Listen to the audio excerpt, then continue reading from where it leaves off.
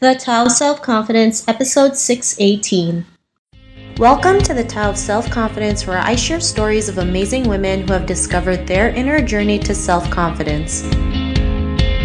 Visit our website at thetaoofselfconfidence.com. Your inner journey to self-confidence awaits. Well, hello, friend. Welcome to the Tao of Self-Confidence, where I share stories of amazing women who have discovered their inner journey to self-confidence. I'm your host today, Sheena Yap Chan, and today I have a phenomenal lady on the show today. She is a fashion designer and blogger, and I'm really excited to have her on and share her story with us today on self-confidence. So without further ado, I'm going to introduce you to Dane Gonzalez. Dane, how are you today? Maybe you can fill in a little bit more about yourself to the listeners. Hi, it's so nice to be on here. I'm really flattered and I'm excited to share. So I'm basically a Jill of all trades, but I am a fashion designer now, full force, 100%. I am half Filipina and I have a Spanish and American mix, and I'm originally from Cebu, but I grew up all over the world. So that's more or less sort of the short on me. And the other thing is that I've lived on Boracay on and off for the last 13, 14 years. I'm pretty much an island girl. There you go. That's the summary, I guess, as short as I can get. Awesome. Well, thanks for sharing that. And Dane, what'd be your favorite self-confidence quote? There are too many, really, but maybe not the quote that's about self-confidence specifically, but that helps me a lot outline everything that I do, is one by Don Draper from the show Mad Men. It really is so simple. He basically says, make it simple but significant. And I feel like I apply that to everything that I do. And as long as I stick to that rule, which is not difficult to attain because it's not complex. It doesn't have to be complex to be good. That keeps me kind of rooted in my confidence because I feel like I'm just sticking to my true self rather than trying to be something that I'm not.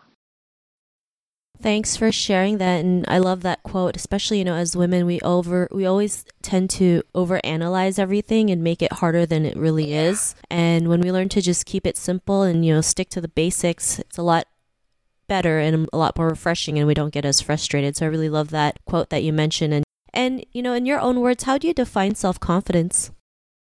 Self-confidence is really just about knowing that I'm going to mess up and I'm going to make mistakes and I'm going to lose my patience, and I'm going to have these human responses to certain situations, but that's okay, So self-confidence for me is more about, it's weird because the second I turned 30, I just sort of left a lot of my baggage behind, made me much more confident because I realized there wasn't any way I was going to achieve being perfect. So I might as well just roll with it. And so for me, self-confidence is really just about kind of being okay with being imperfect, and then just embracing that and realizing that that's perfection in its own way, just being sort of chill with that, leaving your ego behind and being cool with like people telling you that, whatever, they don't appreciate you or you made a mistake.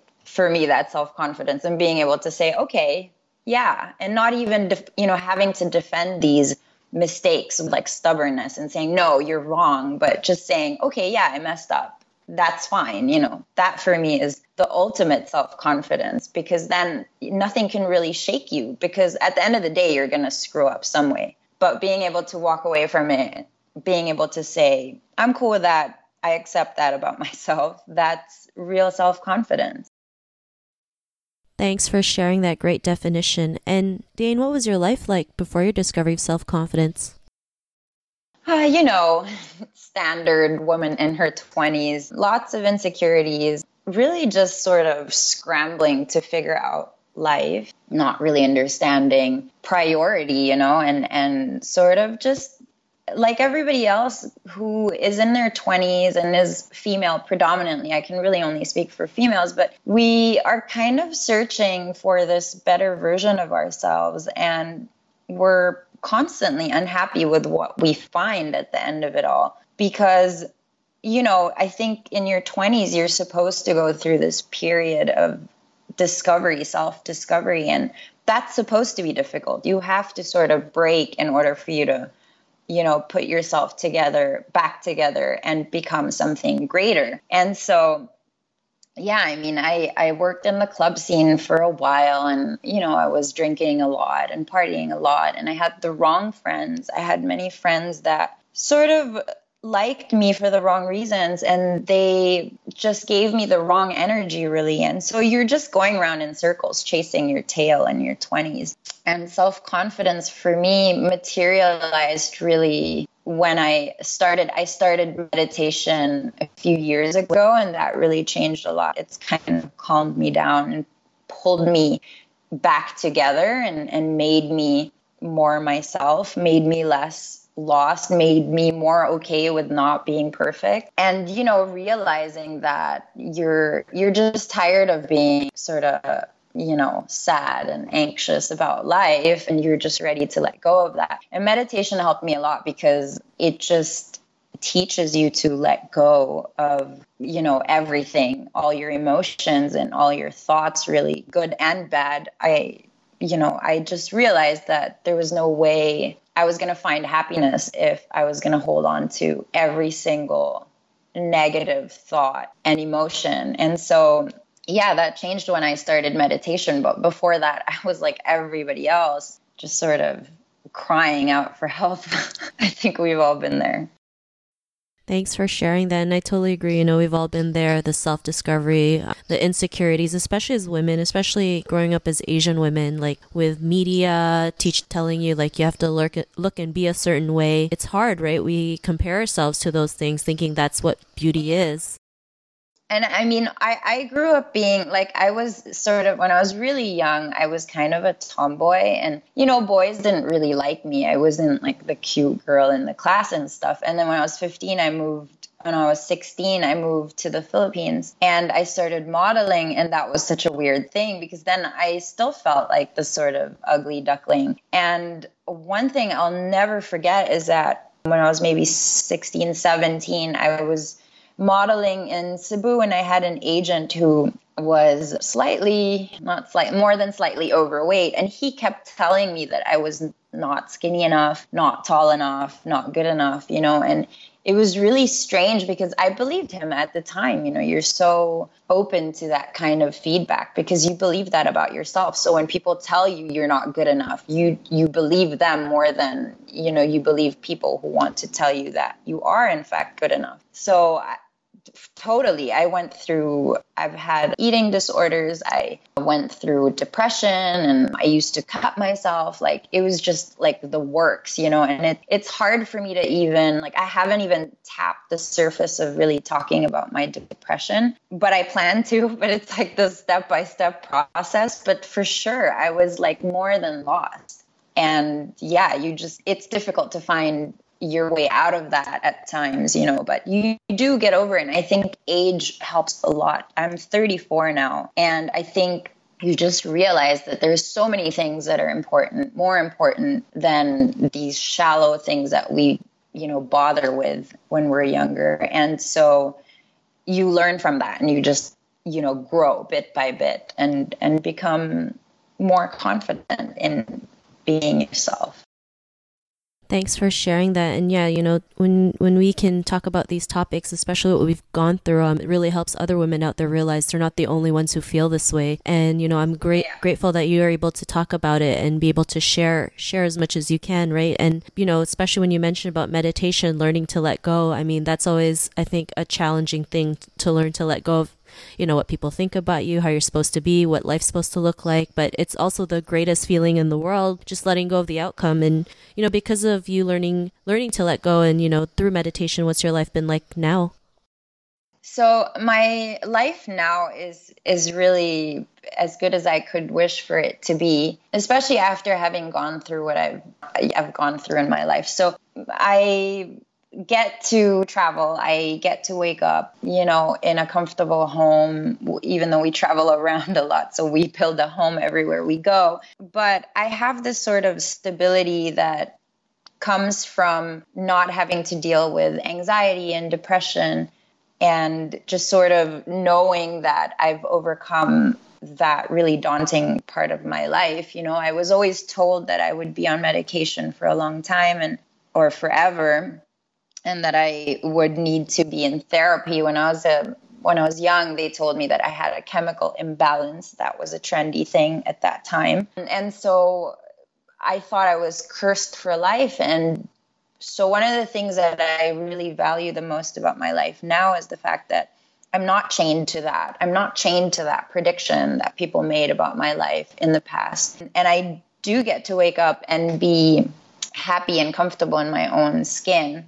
So for me, that's the best thing about my life now. And so, yeah, I spend it pretty much, it's almost like removing the anxiety and the depression and the questions and the insecurity from my life gave me more room to sort of really do the things that I want to do and sort of bloom in my own way and become more myself. So my life now is really more about travel and spending time with my friends and people that are good for me. And then also going for the career ambitions that I've always had, being creative and, you know, making things. So it's a really, really huge privilege to be able to do something that I love to do and to have people respond to me in a way where they appreciate it and they understand the love that it came out of, you know. So yeah, my life now is very, very different. I just had a conversation with my boyfriend about that last night, how far I've basically come. And it really, yeah, nothing could be truer. It's just a far cry from what it used to be like 10 years ago, let's say. Awesome. Well, thanks for sharing that. And that's great. You know, you were able to trust your gut and realize, you know, just because someone tells you that you're chemically imbalanced and you had to go, you have to be on meds forever. You knew that there's other ways, right? You can do things naturally. Yeah, I don't believe I do believe in chemical imbalances, but I believe that really so many people are overprescribed medication for just simple anxiety or, you know, depression that is temporary. And I feel like for as long as we're going to try to put a Band-Aid on every single, you know, mental health issue, instead of really getting to the root cause of it and trying to deal with it in other more holistic ways, I feel like the person will always depend on medication to solve their problems. And it doesn't, because you just become dependent on it. And this is the biggest, you know, a lot of people ask me, they're like, oh, how did you overcome your depression or whatever? And they always ask me if they should go to therapy, they should take medication. And I always say, well, if you want to go to therapy because you want to talk about it, that's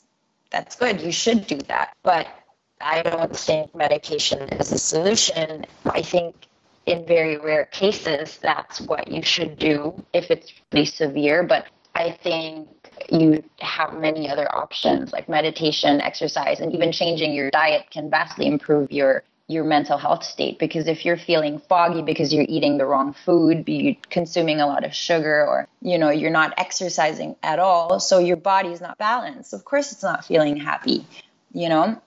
If you're drinking all the time and you wake up with a hangover every day, of course you're going to feel bad. Of course you're going to feel depressed if you do that often enough. And so people really need to kind of look at those causes rather than just taking a pill for it, in my opinion. This is something I'm really passionate about because I get asked a lot about treating mental health issues. And I'm not a doctor, but I'm someone who's, you know, come out of this situation, and my depression and anxiety was pretty severe. So I'm sure that it can work for other people the way that I dealt with mine.